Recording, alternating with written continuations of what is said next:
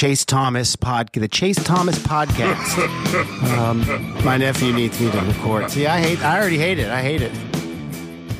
All right, hello, and welcome back to a Monday night edition of the Chase Thomas podcast. I'm still the aforementioned Chase Thomas, and it's Monday night, so you know it's Evan Swartz. No Evan Swartz tonight. No, it's Eric Robinson of the delightful, perfect, thefalcoholic.com, the Scout Academy. I wouldn't say perfect. It's a beautiful place where the Falcons are covered.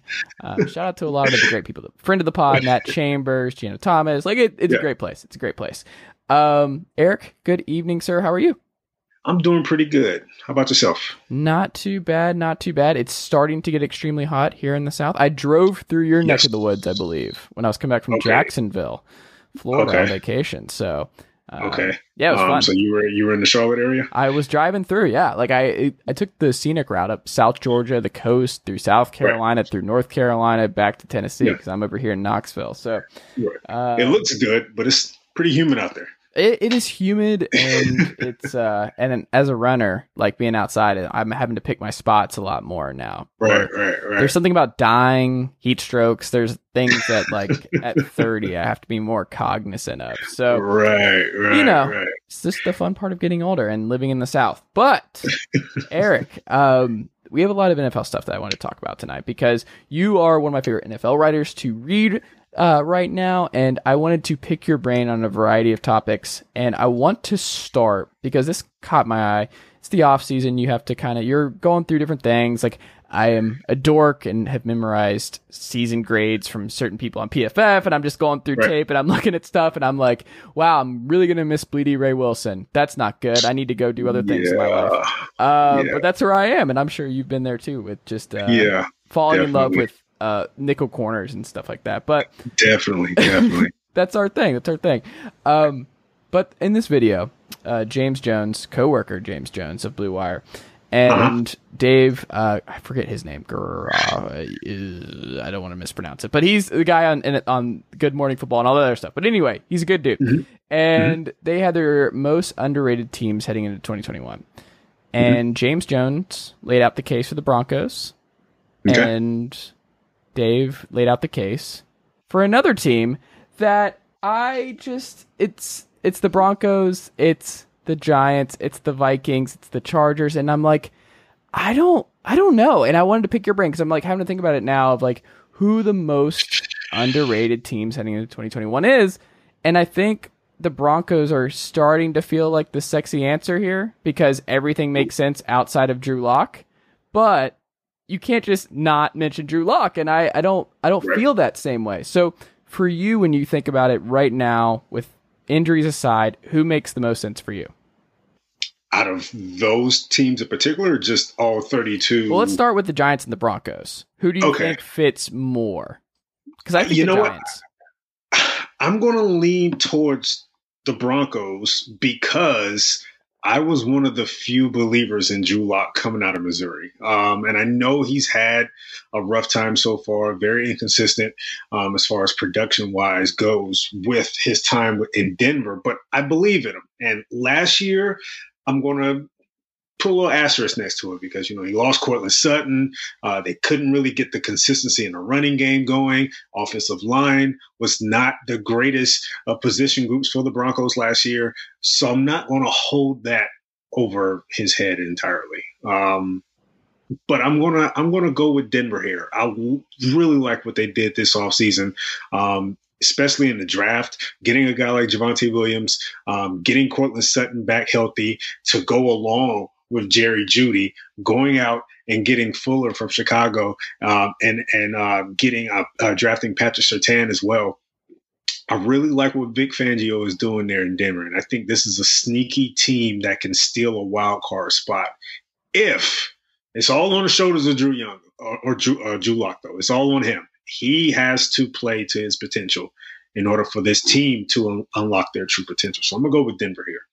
So lay out the case. When you watched him at Mizzou, what was he doing at Mizzou that made you think, okay, this can translate perfectly, or maybe not even just perfectly, like this skill will translate at the NFL level? What specifically trait-wise worked for you?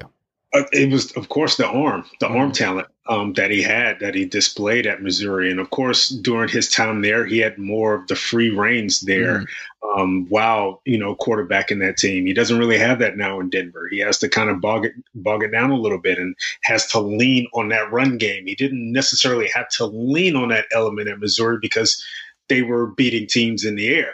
Now it's more of an offense that's kind of sort of predicated off that run game a little bit with Melvin Gordon and now Javonte Williams in the mix. So I think Locke has to understand that he doesn't have to win the game on one pass. He doesn't have to go for 80 yards on every play. Sometimes you need to take that check down. It's there. Sometimes you need to take that shorter route. Is there. And I think he's still kind of learning that. And I'm hoping he picks that up this year because, again, if he does, I think they can definitely find themselves in the playoffs. So you have no reservations about Teddy Bridgewater beating him out for that job this summer? No. Interesting. So are you not a Teddy guy? What was it? Something he did in Carolina last year? Do you think the upside's not there? Is it because he's more of a check down guy? Because he's more safe? Because of that, yeah. I mean, I believe in the talent of Drew Lock, and I think he can really elevate the offense if he's able to play to his potential, even though he doesn't need to throw it 40 times a game or 30 times a game. I think he has that arm talent to be able to contend with other teams. With Teddy Bridgewater, what you see is what you get.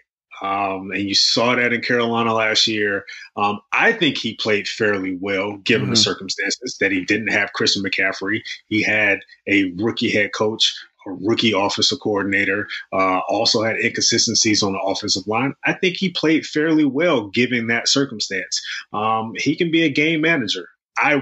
If I'm the Broncos, given what's around Drew Lock, I would want Drew Lock to win the job because, I mean, they really have a good mixture of young talent and veteran talent. Not to mention, they're also, getting Von Miller back. Hopefully he is the Von Miller of past years. And, we can see that tandem with him and Bradley Chubb. But I like what they have going on there. But I think Drew Lock brings out the potential of the team. I just wonder because the timelines don't match up where I'm like, if I'm Vic Fangio, am I sure that I can just risk one more year at Drew Lock? Or, and if he's wrong on Drew Lock, if Pat Shurmur's wrong on Drew Lock, guess who does not have a connection to Drew Lock or any of this coaching staff? It's their new GM. It's the new guy, George Patton. Yeah. There's nothing, he doesn't have to keep anybody. He's not tied. He's not emotionally invested in any of these guys. So I just wonder how that's going to influence their decision making. It might not even be fair to Drew, them just being we have to go with Teddy to keep jobs. I see your point. And because of that, I think Drew definitely has a shorter leash this offseason and going into the season. It may be a situation where Drew wins it by default because they kind of sort of want him to win. I mean, he's the younger guy, and they're still kind of sort of building for the future there. But I think if you see Drew have a tough first game or two, I wouldn't be surprised if Teddy is literally anointed the starter at that point. Yeah. I'm not talking about him coming in and filling in and winning a game and giving the starting spot back to Drew Lock. No, Teddy may actually be the guy from that point out. It's kind of sort of like in Chicago when Nick Foles came in and Nick Foles was pretty much, all right, we're going to give you the job. Trubisky couldn't take that next step. It's yours now. I think that same thing could happen with Bridgewater in Denver. I don't want to talk about Nick Foles. That Bears-Falcons game still haunts me. That whole game, God. I remember. I don't know how you feel about that game, but there are multiple games last year. I'll never forget falling over at the bar for the Cowboys-Falcons game. That will just. I mean. All right, so I'm going to put it to you this way. So in case the listeners don't know, yes, I am. I'm a Falcons writer. I'm also a Falcons fan. Now. When you're a fan of a team, you have somewhat of an emotional tie to the team. I've heard about this, yeah. That emotional tie died in Dallas, okay? When I watched the kick go through the uprights, it was from that point on, it was okay, I'm no longer emotionally invested in this team. I'll write about them. I cheer for them if they're doing well. But outside of that, this team has drained every single emotion out of me because that was the Super Bowl is one thing. the Dallas game. It was how you had a 2-score lead early in the fourth. You had an onside kick where you had literally Hayden Hurst and Julio on the field and Zacchaeus on the field. Yeah. And no one touched the ball. No. What is going on, guys? Like, the explanation after was even worse. Like I'll never forget those. It was so bad. It was because it was as if, okay, so who's really giving the instructions here? Because you had the head coach pointing at the special teams coach and the special teams coach pointing at the head coach. And then someone's pointing at the players. And it's like, okay, who makes the decision here, guys? Because there's a lot of indecisiveness right here.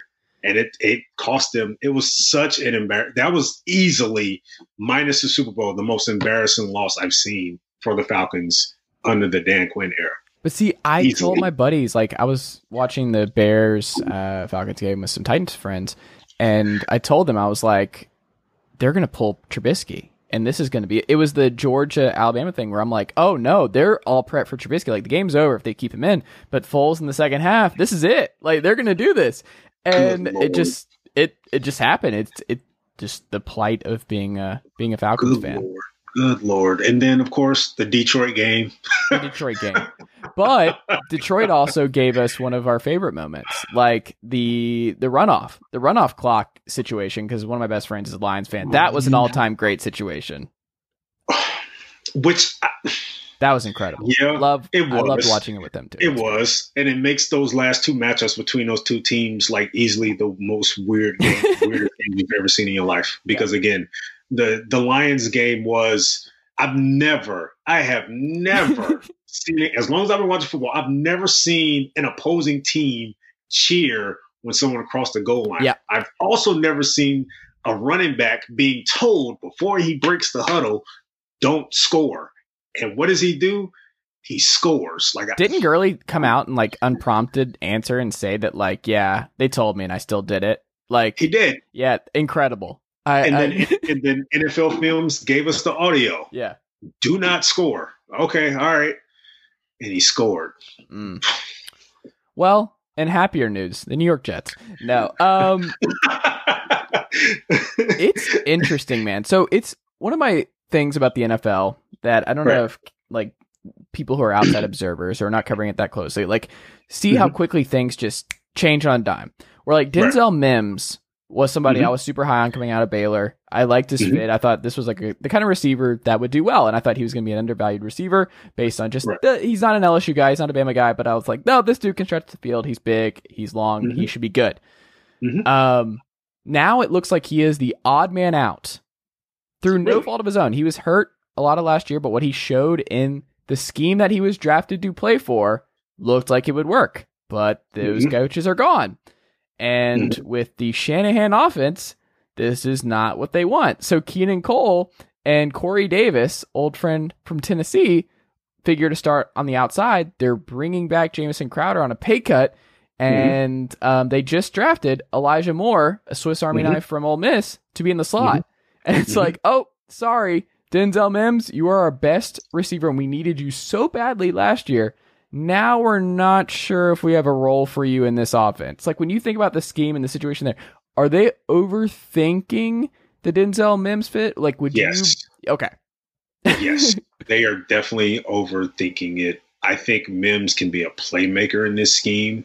And, you know, again, this is a classic case of a team, a new regime, probably not really giving in to the circumstances that were surrounding the team last year. Because, again, last year, you know, you had Gase and then Darnold's inconsistencies. They had no run game whatsoever. And literally, you know, they had to depend on Jamison Crowder and Braxton Berrios for a good portion of the season last year. I think Mims can be a playmaker in this scheme. You do bring up a good point, though. The signs, if you just read the signs of the offseason, it's not looking good for Mims right now. It really isn't. But I do believe he can blossom because of the size, because of his ability to play the X and the Z receiver spot, in my opinion. And I think everyone's coming in with a new slate. Now, how much are you tying into the aspect that he's likely going to have? Well, there's no likely. He is going to have a rookie passer throwing him the ball this year. I mean, and again, you brought up the Shanahan scheme. This is the scheme that does test defenses vertically and laterally, but it also has a good mixture of the run game in it. And you can kind of sort of say it's the run element that builds the pass. So where's that spot for Mims? Like, is he going into this year thinking he has to have a wide receiver one type season in order to even have a future here, or what? I mean, you feel that? Right? Like, that's what it seems like. Ooh. I can guarantee you now he's probably going to be third, maybe fourth in targets. Yeah, I think Crowder, like Zach Wilson's going to find his safety nets. Like, he is going to go low. I think Elijah's probably a safety net right now, to be quite honest with you, just because he's building that rapport with him early.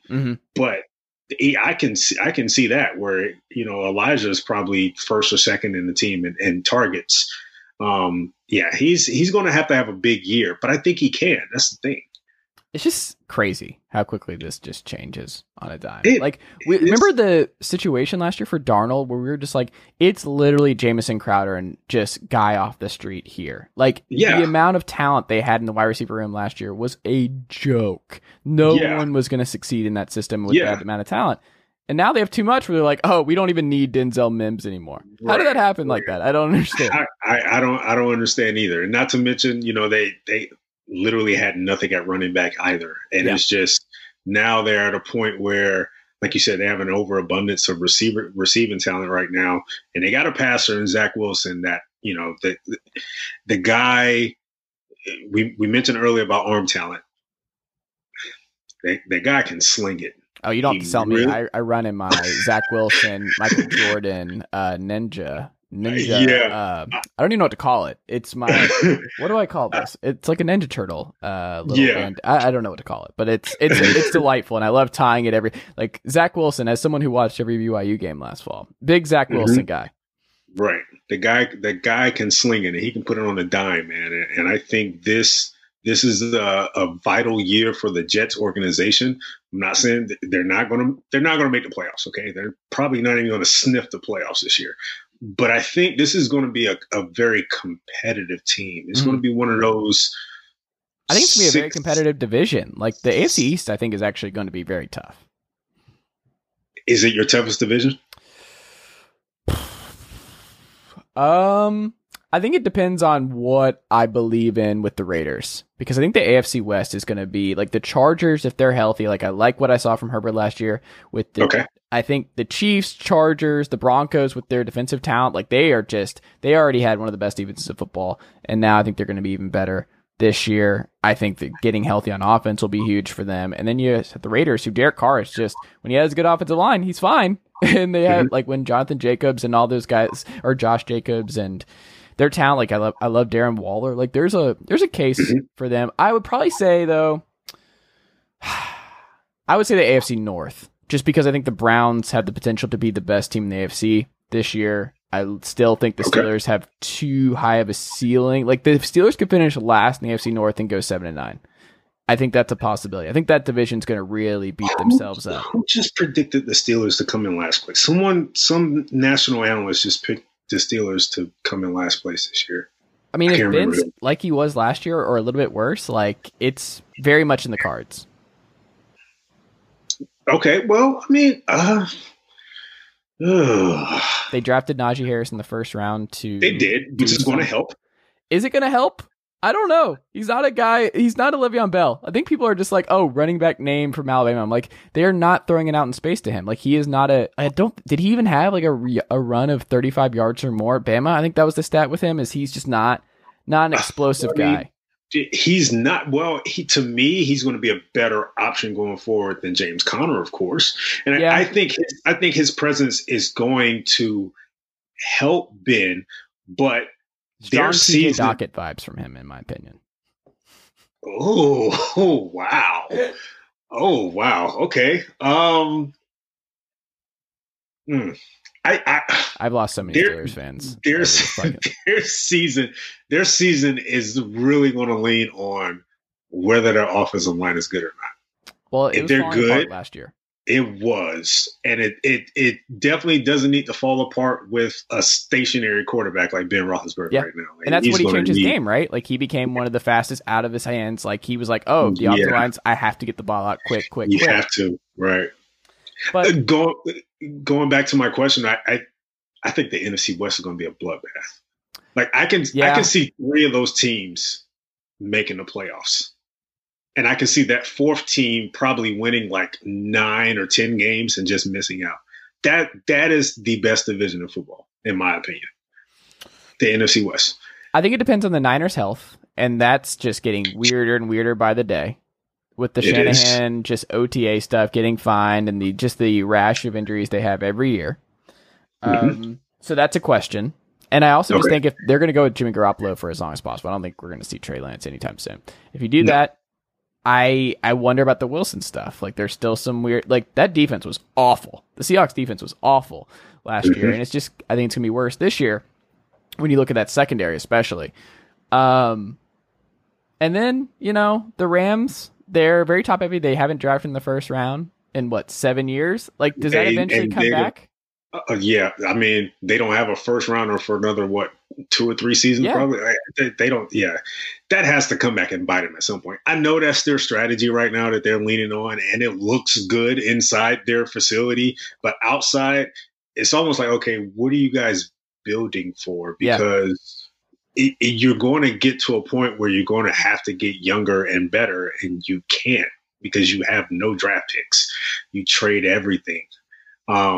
If you get a ring, it doesn't matter. But I don't know. Like the NFC is, I think, more of a bloodbath anyway. Like the NFC is just so much more difficult to get out of than the AFC. I think the AFC, the hierarchy, it's like I would almost be surprised, be shocked if the AFC is not represented by one of 3 teams: the Chiefs, the Browns, and the Ravens. Like if it's not one of those 3, I'd be pretty shocked. And I guess you could maybe even throw in the Bills there, and that's about it. But you can make the case for 10 NFC I'm glad teams. you said the Titans.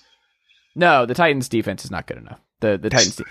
Someone made the comparison. The Titans are the Cowboys of the AFC, and I think that's true. I think it's an apt comparison where the defense is just a problem, but they have all this skill position talent. You have Julio, you have AJ Brown, you have Derrick Henry, and then you have a quarterback who's not elite, but don't let Titans fans hear that. I mean, Ryan Tannehill is not elite, but he's good. Ryan Tannehill is now we have enough track record to say he's good.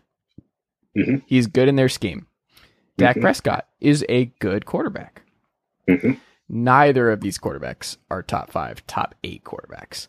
So there are just limitations there. The defense is going to be a problem. The Cowboys defense was historically bad last year. The Titans defense was historically bad last year.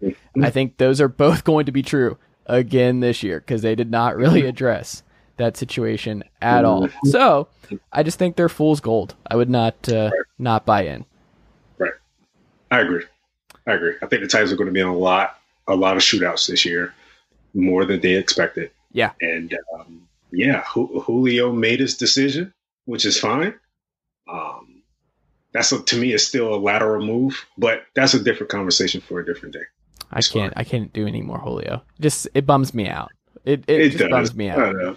I know. But I have told my Titans fans friends because I'm surrounded by them in Knoxville, and I'm just like, I hope you're not I want you to do a snap count counter. That's what I want you to do, week in, week out. I want you to count the amount of snaps he's on the field, and then I'm going to compare it to D Hop and Devontae Adams. Like I didn't realize Hopkins only missed 10 snaps, offensive snaps last year. Holy shit! Really? Like Hopkins is on the field every play. Like that dude just never comes out. Julio's snap count, and you're like, oh my god.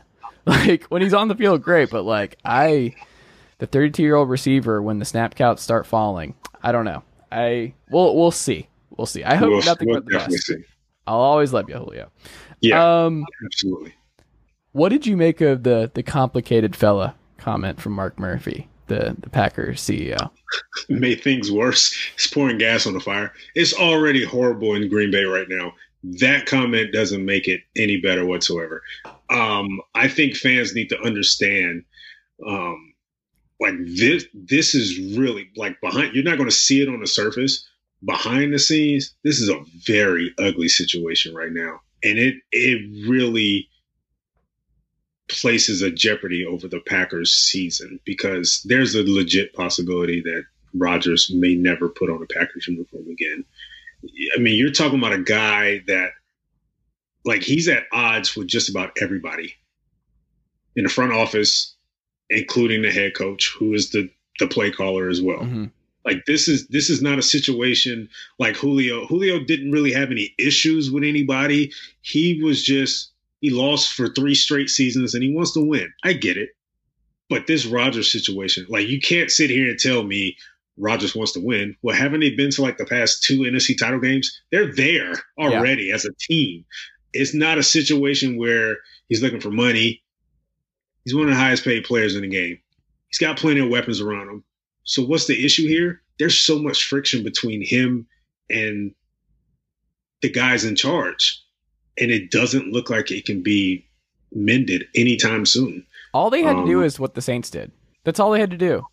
Just do whatever you had to do for Drew Brees. At the very end, you're like, it could go at any point, but we're pseudo contending. Yeah, we have our flaws, but we're going to keep investing. We're going to keep adding talent, and we're going to give you the best shot in your twilight years. This is what the Steelers are doing for Big Ben. They're not taking a quarterback. Right. They're not doing it. They just keep adding guys. They keep adding the Toledo receivers. They'll draft Najee Harris. They keep adding dudes because they're like, hey, thanks for being the best quarterback in our franchise's history. Let's ride this out. Like, that's what the Falcons looked like they were going to do. And I think if Julio didn't request a trade, or if there weren't as many financial issues from the Dimitroff era, he probably rides it out too. And I think I just wanted 1 year of that offense. Yeah. Just 1 year. And I mean, that's just an entire podcast about like how this all happened. But yeah, I think it's one of those things where the Packers only have themselves to blame. They overthought it. Yeah, they did. They overthought things, and I understand that Rodgers came out publicly and said he's not to blame. Jordan, he has no issues with Jordan Love, and he shouldn't. Jordan Love didn't ask to be drafted by the Packers. But they made that decision on themselves, and it was a dicey situation. But I think the organization looked at it as, well, we've been down this road before. We drafted a guy late in the first round, and Rodgers sat for 3 years. 3 years until he finally became the full-time starter. And I guess they looked at it and said, hey, we might be able to do it again. Let's see if we can. But this whole situation, when your head coach and your GM are taking off-season trips to go visit your quarterback to talk, that's not a good sign at all. That's not a good sign. It should be, if they need to talk, hey, call me, whatever. No, they're flying out to wherever he is to have a sit down face to face with him. It's not a good situation. This whole complicated fella thing, it doesn't help at all. Why make that public? Whatever. It's a boomer situation where I don't know why boomers are still falling into the trap. Like the Seattle Mariners president who said the quiet thing out loud. I don't know if you keep up with baseball at all, but when he came out and was just like, yeah, we were manipulating service time. Like, he was just adamant, you're always getting recorded, or just assume you're getting recorded. Don't, like, you should go into any situation, no matter how friendly it seems, someone's got their phone out. And I just... And remember the news came out about the text messages? Yeah. From Gunkiss? Yes. That doesn't help either. Like, there's nothing private with this situation. There's no, everything is coming out. It's not looking great, man. I wouldn't. Does he have a no trade clause? I don't know. I'd have to look into that. I'm not sure. I know Wilson did. I don't think many do. I thought it was only like one or two. A couple of quarterbacks have one. I wanted to say it was really small, the number of. I would assume he would have one. I mean, he is Aaron Rodgers for an organization like the Packers. But I mean, but we just don't see quarterbacks get moved like that. Trade clauses aren't really, you don't need them for these, because they're like, if we're good, then our team's never going to want to move us anyway, and we just want to stay there forever. And this is my biggest concern with the NFL as a whole, is part of the reason people love the NFL and the NFL is king is twofold for me. One is they have their free farm league in college where people get attached to Kyler Murray. They get attached to all these guys. They watch them on Saturdays, and it just is a natural progression to Sundays. The NBA doesn't have that. Major League Baseball doesn't have that. The NFL just, you get familiar with these people. So the entire draft is just like the same thing. The NFL draft, like you do it. You're a scout. Like you look at it and you're just like, this is a whole thing. No other industry is like that.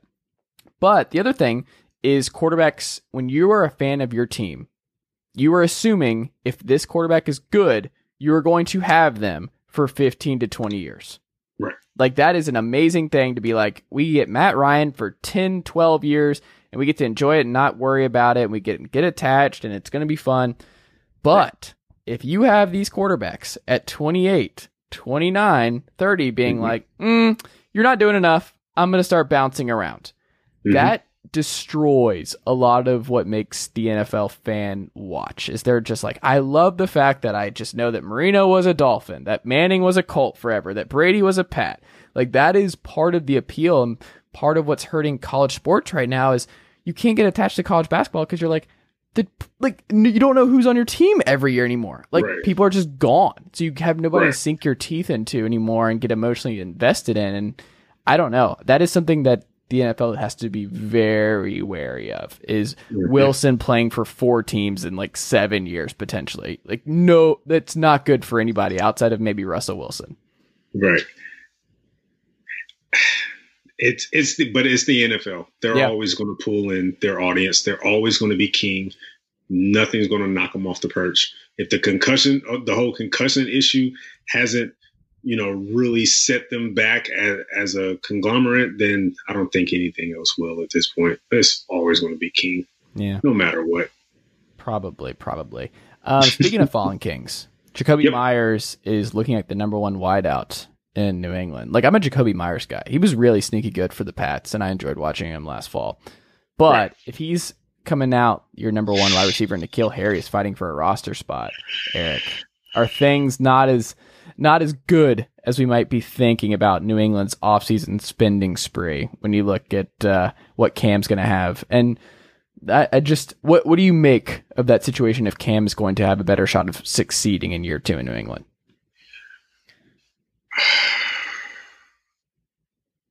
To be quite honest with you, I mean, Cam, if you look at his numbers and over his career, Cam has never really had that game-changing wide receiver one outside of Steve Smith, of course, early on in his career. He tried to make something out of Kelvin Benjamin, but, of course, that didn't really work. I don't see it as a big deal because not even taking Cam out of the equation, New England hasn't, you take away what happened, what Randy Moss did during his time there. New England really didn't, they've never really had those type of wide receiver ones. I think it was more of whoever can step up to the plate and make plays. That's who we're going to trot out there. And Jacoby Myers is probably the guy. Now, I will say this. I am shocked that N'Keal Harry has not progressed or developed as a receiver. I thought he was the it guy coming out of Arizona State, but apparently not. And I think this offense is going to probably lean a lot more on the tight ends anyway because of they went out and got Johnny Smith, Hunter Henry as well. Not to mention that you look at Cam's track record, he has great success with tight ends. So I think it's going to be that type of situation again anyway. I don't really think it's a big deal that Myers is the head guy in the receiving room right now.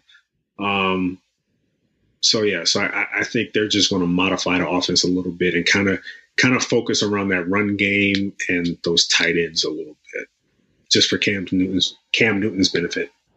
Yeah, kind of like Atlanta with Hayden Hurst and Kyle Pitts. Focus on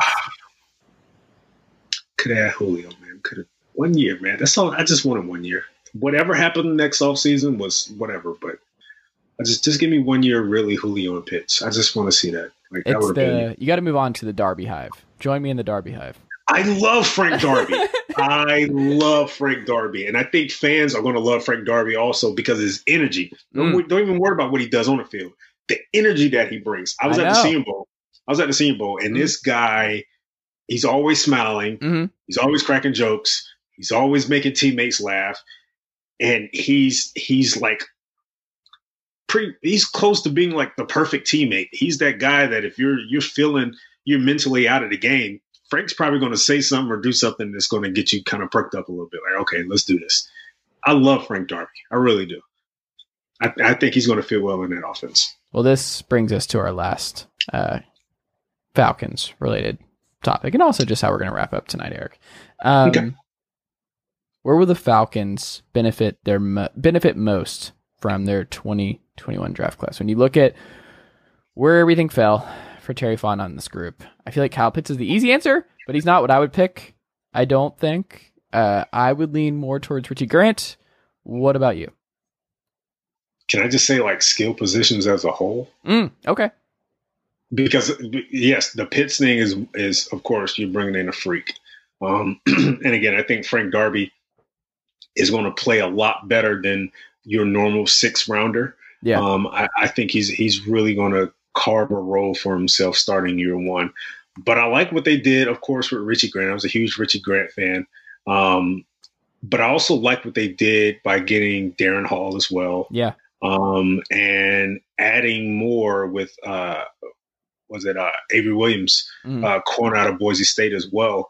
I think because of those picks, they got a lot more athletic, and especially in the secondary, dealing with this Dean Pease defense is going to be predicated off pressure and turnovers. And I think you got 2 guys in Grant and Hall that showed a penchant for getting their hands on the ball.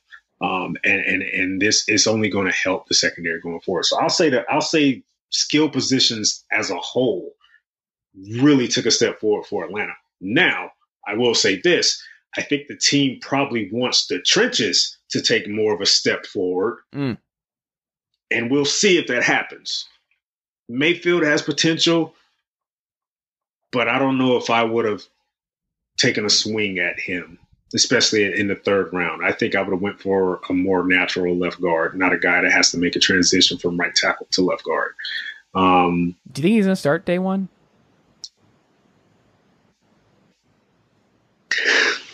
I'll be honest with you. I kind of hope he does. Okay. You're just like, let's roll Matt Hennessy and Mayfield right there next to each other. Let's see what happens. Let's see. Nothing against Josh Andrews, but he's not a starter. And I don't want him starting day 1 against Fletcher Cox and Javon Hargrove. I don't want to see that.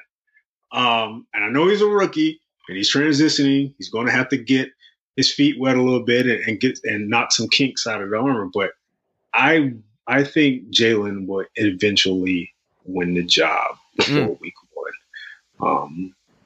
I just like we're going to have bodies at corner 2 and safety. Like, it was anemic last year, and like what we were going into the offseason. Like, they addressed it, and I think Terry Fontenot did some worthy I think they were worthy just throws at the dartboard. Like, I think Grant, Hall, and Williams are that. Like, I understood all of those. I think that that was a good way to approach it, because I think AJ Terrell actually was solid, even though I will not forgive him for losing the Chiefs game, falling and bouncing the ball. Like, I still don't know how that didn't come down. I don't understand why it popped back up and what anything. Jeez, come on, man. Why do you have to bring that back up? I'm thinking about the corners, and when I was thinking about the corners, I'm like, what stood out the most to me last year? It's like, oh, right, when AJ Terrell was playing awesome, and then he just let the ball bounce off. I love AJ, right? I love AJ. I think AJ is going to be an elite corner when it's all said and done because of his size, his length, and his athleticism. That is, and I don't want to crack his skull, but that is the type of play that separates you from the very good cornerback group and the Jalen Ramsey, Stephon Gilmore, like the elite cornerback group. Those are the type of plays you need to make. And I get it. He's a rookie. That's some Desmond Trufant stuff right there. That it was. It's like, bro, like, you have to pull that in like that in order for you to take that next step. But I will say this. and I said this a couple times last season, getting a win like that might have helped Raheem Morris come back. Because Morris and Arthur Blank have a really, really good relationship. And behind closed doors, it was whispers that he had a better relationship with Raheem than he did with Dan Quinn. But that's a different story. But those are the type of wins that you would need if you're an interim head coach to try to convince that you can get a head coaching job. But yeah, that game, that play, my God. Like, come on, AJ. You got to get that, man. That was there. It was on a platter, dude. It was on a platter. If he didn't have Dirk Cutter as his OC, Raheem Morris in another universe might be the Falcons head coach right now. Dirk Cutter doesn't belong in the NFL. No, Dirk Cutter, I can't do it anymore. I can't. I can't. He's got a off-season ranch home in Idaho or Montana, one or two. Start in Boise. I think he was the Boise coach like 30 years ago. Yeah. Just stay there, dude. Good career. He had a good run. He had a good run. Did he? Dude, that guy got so many jobs. I mean, he got the bag. Shout out to him. Well, okay, yeah, I give him that. I just don't know. I just don't get the infatuation with him. Like, no. What I'm saying is just the longevity. He gets the Frank Gore medal. Right.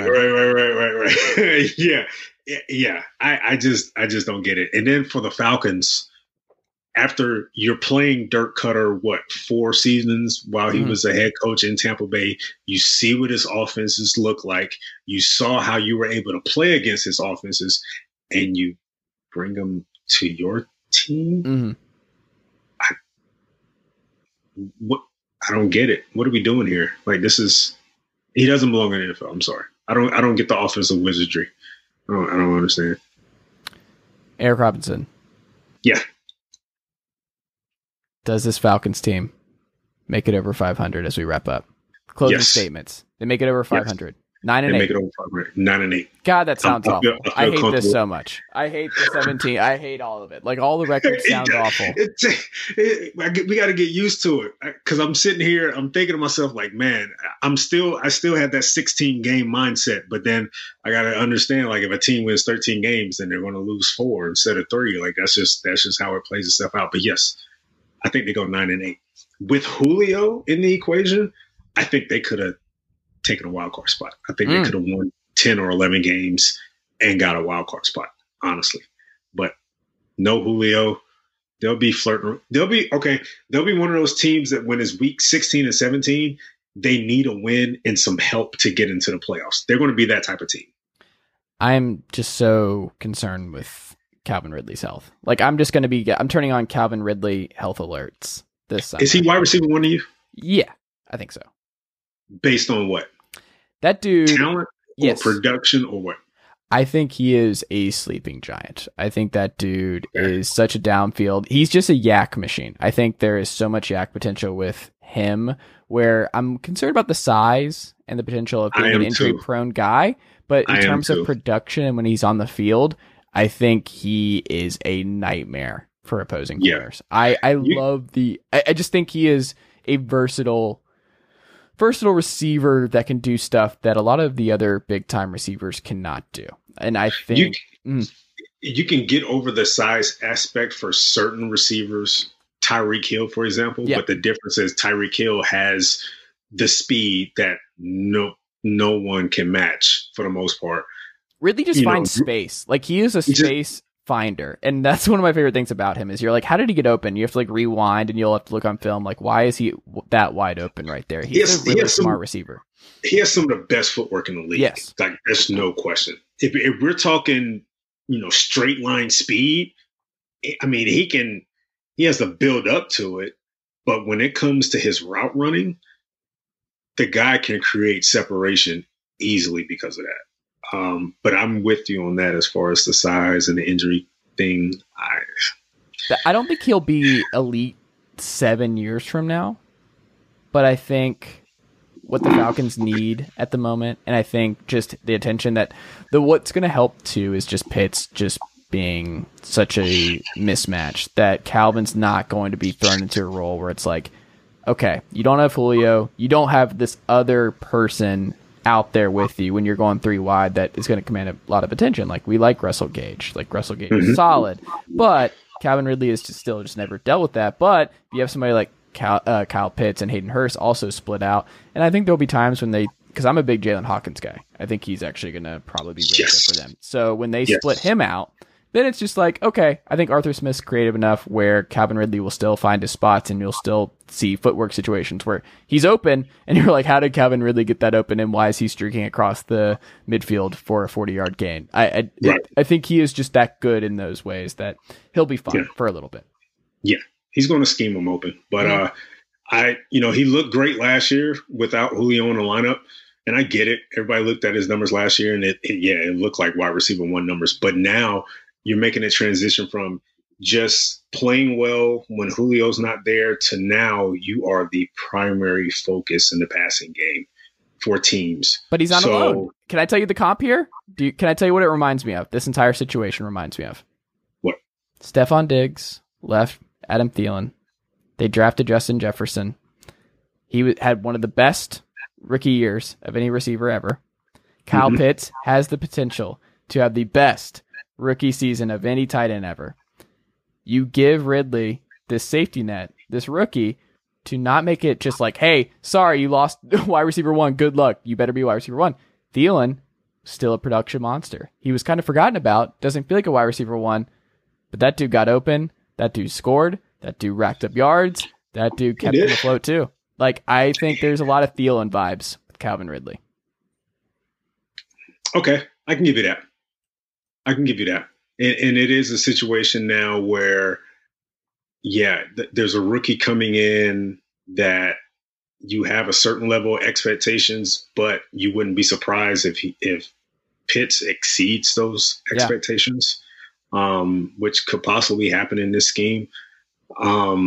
Like I said, I'm more concerned about him being that primary target for opposing defenses. Like, he looked great without Julio, but now every week he's going to get the main focus from Jalen Ramsey. He's going to get the main focus from Tre'Davious White. He's going to get the main focus from Denzel Ward. Like, I think this is why it's important to have 3. Like, this is why the Chiefs have Tyreek, Travis Kelce, and insert name here. Like, it's important to, like, if you look at the way this league has changed, it's just like they're targeting machines. Like, if you look at Drew Brees' targets of the last couple of years, if you look at what Derek Carr does, if you look at Aaron Rodgers, they have their targets and they don't stray off them. They are okay targeting their tight end 17 times a game if you cannot stop them 11. Like, it's a good proposition to do.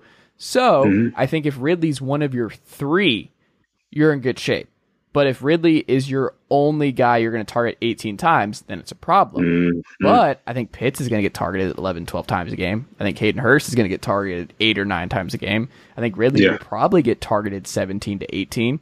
So if that's the case, if he is able to just kind of be in these 3 wide receiver sets with in the 11 personnel, then I think he'll be fine. I just think it's going to be a problem if injuries rack up, and it's like when you're talking about the coverage with Tre'Davious White and Jalen Ramsey, and it's just Ridley out there because Pitts missed time or something like that, then we're going to be like, oh, right, he's not a traditional one like a Devontae Adams or a D-Hop where it's like it doesn't matter who's around him.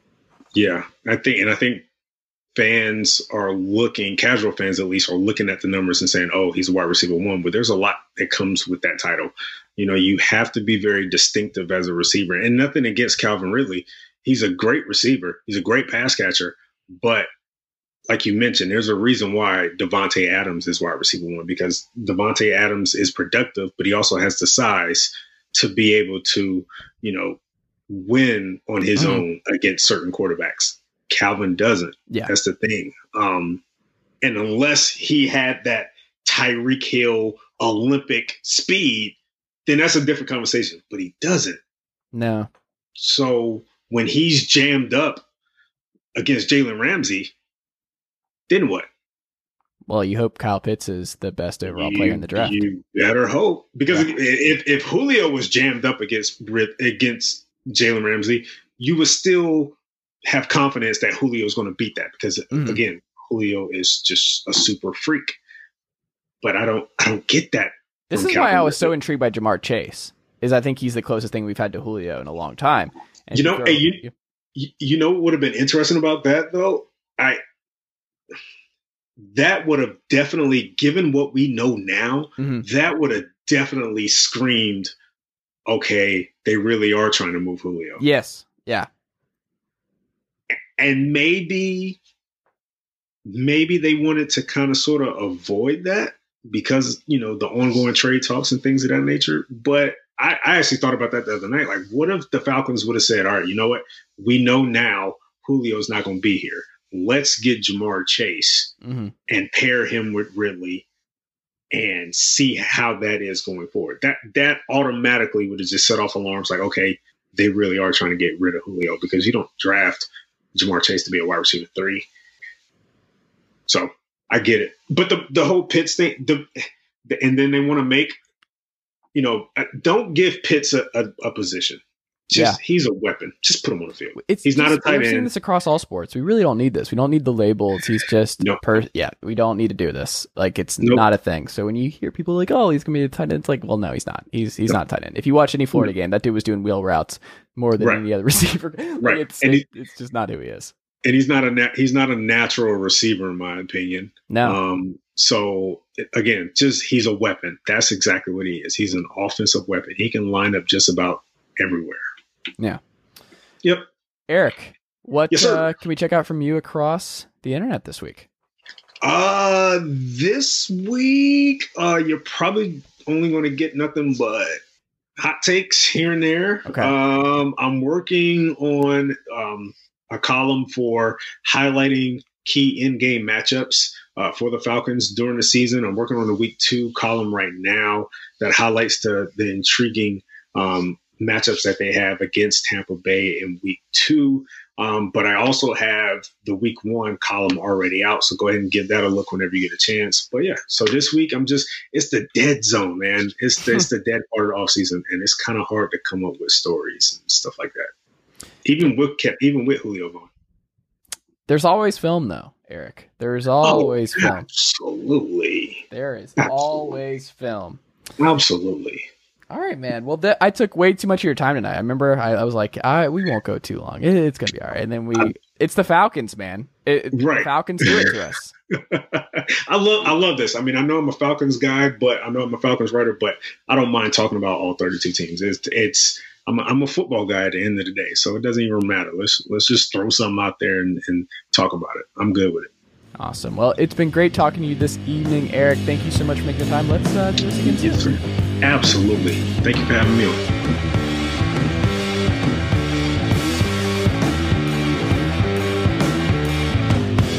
on. Nicely done, nephew. Chase Thomas Podcast. Hell yeah.